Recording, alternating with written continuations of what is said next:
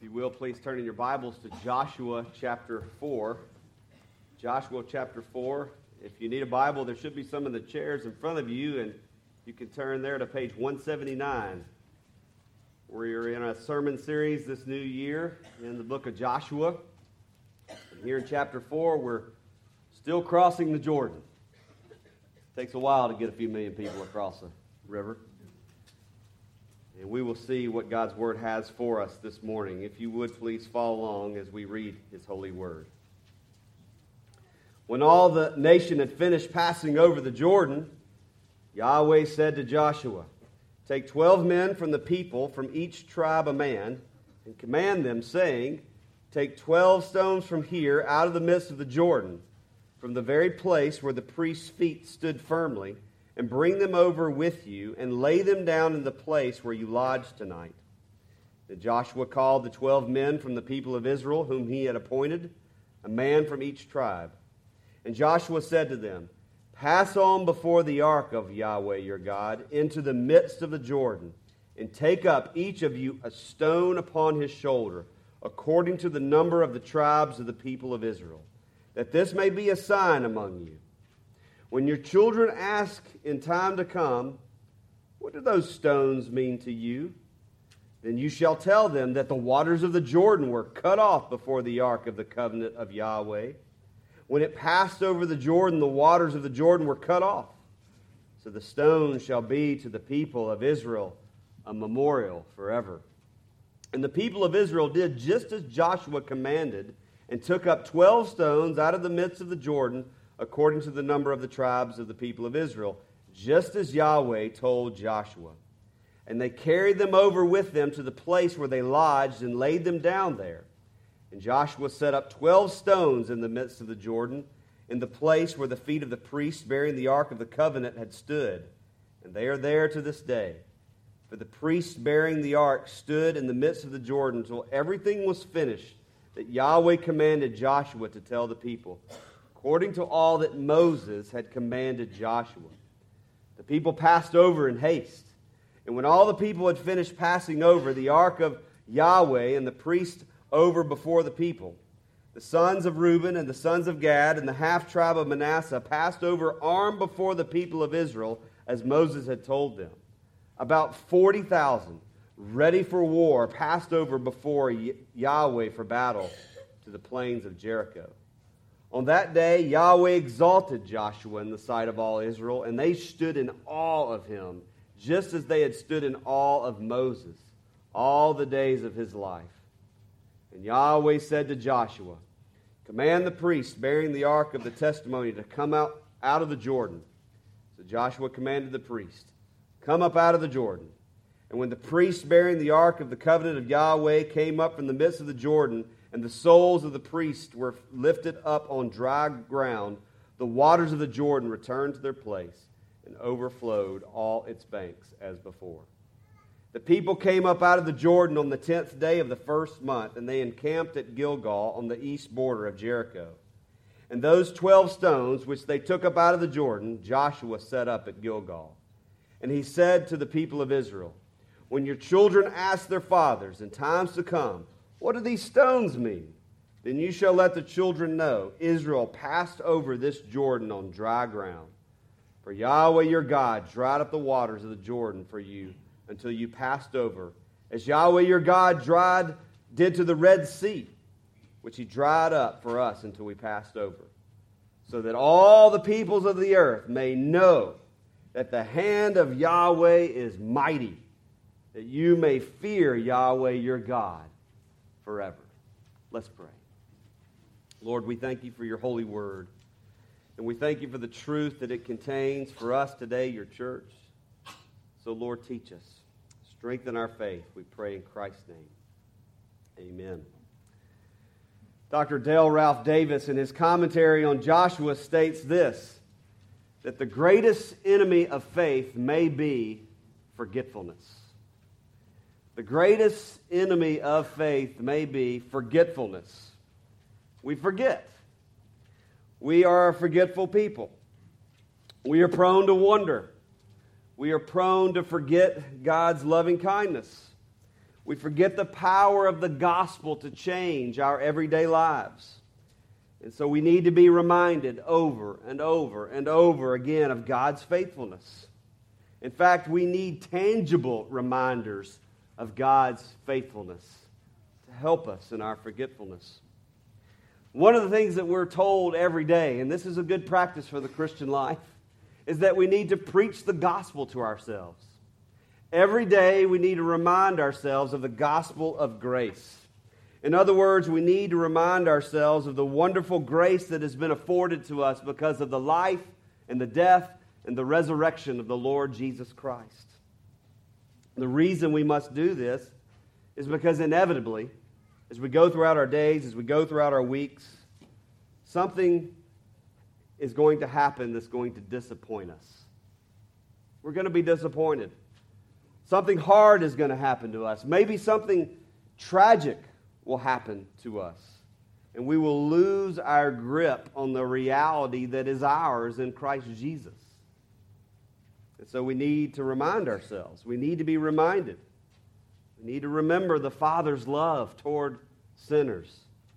We need reminders of God's work of redemption in our day-to-day lives. We need reminders that God is with us. We need to be reminded that Jesus is the way, the truth, and the life, and that He has gone before us and lived a perfect life and died a perfect death on our behalf. We need these things because we forget. We need these things because we get discouraged. We need these things because oftentimes hard things happen in our lives and we forget. We forget about God. And so here in Joshua chapter 4, Yahweh commands Joshua to tell the leaders of the 12 tribes of Israel to make a stone memorial, to set up 12 stones here as a reminder forever, it says. A reminder that Yahweh, their God, He is with His people. A reminder that Yahweh, their God, He was with His people and that He will be with His people. He is their God and He is their people. And we are His people. And so don't forget. Don't forget, Joshua. Tell the people not to forget. Church, don't forget that Yahweh God, the Lord Jesus Christ, He is with you. And so this story here in Joshua is going to teach us some very important lessons about the Christian life and how we are to remember the Lord at all times, how we are to know the greatness of the Lord in all things, and how we are to fear the Lord. So let's look at those three things. The first is here, we need to remember the Lord. That is what the people of Israel are commanded to do here, to remember the great works that God was doing. Earlier in Deuteronomy chapter 6, we read in our scripture reading during the service that there is one very important thing that a God-fearing family must do, and that is tell the next generation about the Lord and teach him His Word. Teach the next generation. Pass on the legacy of faith. Remind them of the great wonders of God, lest we forget. And so those 12 stones were to be a reminder to Israel of the covenant faithfulness and the miraculous power of their God who was guiding them on every step of the way. He was not just some lucky rabbit's foot that they hoped would possibly give them luck. He was doing miracles and wonders among them, and they needed to be reminded of this, especially as they got ready for holy war. And these stones were, in fact, pointing to a greater truth. The stones themselves did not contain power, but they were a sign. And what do signs do? Signs point beyond themselves. Signs point to a greater reality. Just like Jesus' miracles, they attested to His deity, to His power, to the wonder that He would work among His people, especially that great work whereby He would forgive the sins of those who trust in Him by His death. Just as Jesus' miracles pointed to His greatness and His love toward His people, so these stones show that Yahweh, their God, He was with His people. These stones were, most importantly, what the Scriptures teach us in several different places here in Joshua chapter 4, that they were a teaching opportunity for parents. Parents, I hope you took note of this. Grandparents as well. These were not just simple monuments. They were an opportunity for parents to tell their children about the power of God until salvation. Notice there in verse 6 when the writer says, when your children ask you in time to come, what do those stones mean to you? Father, mother, what are these big stones stacked up here for? What's the purpose of them? Why are we coming back to notice them? The parents were to tell their children about the great power of God and the great wonder of Yahweh their God by telling them how He enabled an entire nation to cross a flooded Jordan River to enter the Promised Land. I mean, what? That's better than like Yosemite, right? I mean, think about what God did here at this monument. And so parents, are you taking the opportunity to tell your children about the power of God? Are you using those everyday life moments to point them to God and His faithfulness? Perhaps it's through God's majesty in creation that you may notice on a trip or observing the natural wonders of our world. Perhaps it's you sharing the wonder and the power of God with your children by giving them your testimony. Have you ever done that, parents? Have you shared with your children your testimony of how you came to faith in the Lord Jesus Christ, how Jesus entered into your life and by the power of the Holy Spirit converted you and changed you? Maybe it was through the faithfulness of your parents, or maybe it was through something radical that God did. Have you shared that with your children? Parents and grandparents, aunts, uncles, are you taking advantage of those times when your children ask you, what does that mean? What happened there? Why are things like that? Are you using those precious moments to teach your children about God and about His faithfulness and the wonder of who He is? But what about us today? What do we have to remember? What do we have as reminders of God's faithfulness? Few of us can just travel to the Jordan River and see these 12 stones. We can't just travel to Israel and meditate at Calvary's cross. What do we have to help us remember God's wonderful acts of redemption throughout history? Well, what we have is what has been called in the church for ages the ordinary means of grace. The ordinary means of grace. And the beautiful part about these ordinary means of grace is that they are far from ordinary. They are, in fact, extraordinary. God has given us the Word and the sacraments. He has given us His holy Word, the Bible, so that we may know everything we need for life and for godliness. Everything that we need to know to grow in our faith. Everything that we need to be reminded of the loving kindness and the mercy and the grace of our Lord Jesus Christ is given to us in His Word. But what is more, God has also given us the sacraments of the Lord's Supper, the Holy Communion, and baptism that we will observe next week. He's given us these things as visible, tangible reminders of His love, of His faithfulness, of the wonder that He has done in our lives and the lives of His people. And so before us today, we have a memorial that we have on the second Sunday of each month. It's a unique and distinct meal that we call the Lord's Supper. And it's a very specific reminder that we get to partake of. Parents, we get to be ready to answer our children's questions. What does that mean? Why do we do that? Who are those men serving? When can I have it? we can take this opportunity to point ourselves and to others to the cross of the Lord Jesus Christ, and be reminded that it's more than just some neat religious symbol. That it's the place where our great shepherd, he soaked up the wrath of God on our behalf. That he atoned for the sins of his people. And that he covered us with his righteousness. Praise God that our Lord Jesus has given us something this morning that we can see. We can see it. It's something that we can taste with our taste buds. It's something that we can feel and be reminded that the gospel of the Lord Jesus Christ is real. That Christ has poured out his love upon us by his sacrifice, by his body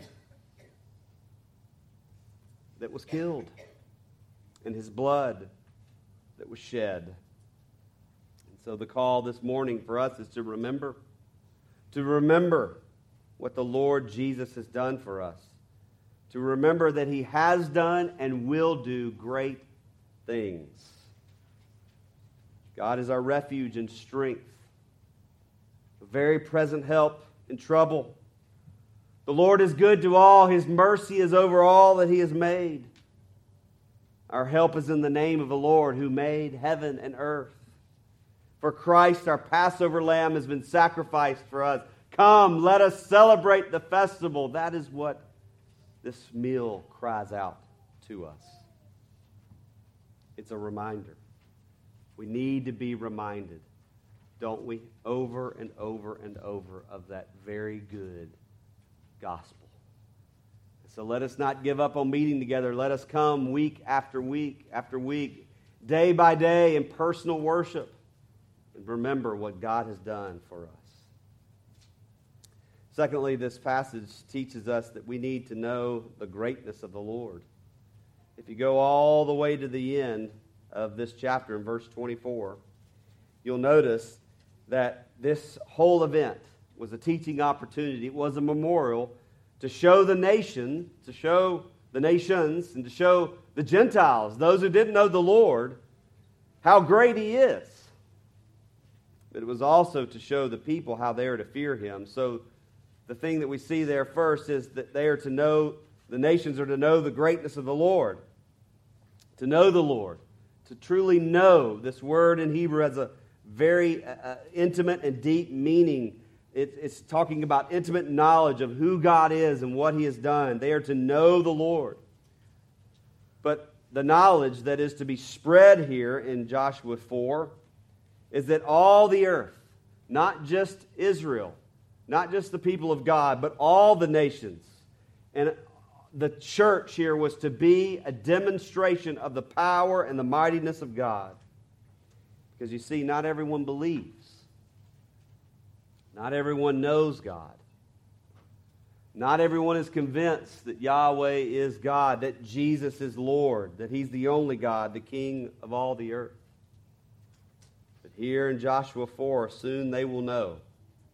And word was spreading quickly across the land of Canaan that Israel had crossed the Jordan on dry land because their God was not only going before them, but he was doing wonders among them, drying up the river. And in the next few chapters, we'll see how he fights for them at Jericho. It's to be the same with us. People are to know the Lord and to see that Jesus is real by our works. The world can judge our doctrine. They can judge our buildings. They can judge our family values, our books, our core beliefs. But the one thing the world can't stop, the one thing they can't take away is our love. Our love for each other and our love for all people who are made in God's image. Because when we do that in Jesus' name, when we truly love others, no one can stop that, right? No one can badmouth that. The work of the Lord goes before us. Think about that. What if the church right now, the church of our day? What if instead of being identified by what we are against, instead we were identified by what we are for? Think about that. We are for loving our neighbor. We are for the value of all human life. We are for peace. We are for reconciliation and redemption and restoration of all things, all people, in all situations. What a wonder it would be to the surrounding world if God's people, the church, that we were that kind of witness. May God use us. May God help us, His church, to let the world know that the hand of the Lord is mighty and that Jesus saves. Thirdly, we see there that we need to fear the Lord. This episode here in Joshua served as a way for the church to fear the Lord their God. Lest God's miraculous works just become normal for the people. It was God's will that these signs and these wonders should point people toward Him and teach them to fear Him. God's miracles, God's wonders were to teach the people to fear Him. What do we mean by fearing the Lord? It simply means this: to worship the Lord. To worship Yahweh their God. We are to worship. We are to devote our lives to the praise and glory of the one true God. This is why we gather here today, on the Lord's Day. And we worship our great God because we fear Him. Not that we are afraid of Him, not because we are hoping we won't get into trouble with Him, but because we are keenly aware that He is the Lord of heaven and earth, and He sent His one and only Son to die on the cross to spare us from His wrath and to usher us into a new and better life, a new and better land, a new heavens and a new earth that we one day will inherit. And so may the preaching of God's Word and the partaking of the sacraments, may they be a reminder to us to fear the Lord God, to worship Him for who He is and what He has done. And that is the one big thing that we need to be reminded of this morning. This is the Lord's normal means of calling people to faithfulness, to fear Him. This normal way that God does this is not necessarily through signs and wonders, but through the faithful, normal, ordinary means of grace that we partake of week after week after week to remind us and to encourage us to worship Him and to fear Him. And this morning, be reminded. Be reminded. Know and fear that the Lord is good and that His steadfast love endures forever. I do not know everything that every one of you are going through this morning. But I do know that many of you are going through some hard things. Perhaps you're grieving the loss of a loved one. Perhaps there's great fear of losing your job and not being able to provide for your family. Perhaps a friend or a family member is bringing you tremendous heartache and worry. Perhaps it is sickness. No matter what it is, remember. Remember the gospel. Remember that God in Christ Jesus is taking care of your greatest need. How much more will He provide in your everyday life? Seek the Lord in His strength. Seek His presence continually. Remember the wondrous works that He has done, His miracles, and the judgments He uttered. May God be gracious to us, as He has been, to remind us of His love. Let's pray. Father, we thank You for Your word this morning that is that wonderful reminder that You are with us, that that you are with your people, that you were with them as they crossed the Jordan and entered the promised land, that you were with them even as they were scattered among the nations, and that you are with us now because the Lord Jesus Christ sits and reigns as King and head of his church, and that he has said, "Behold, I am with you always to the end of days." We thank you for that great reminder. Lord, remind us again and again and again. Help us to keep coming back to these means of grace to strengthen our faith, Lord. Help us to hope and trust in you. We pray in Jesus' name. Amen.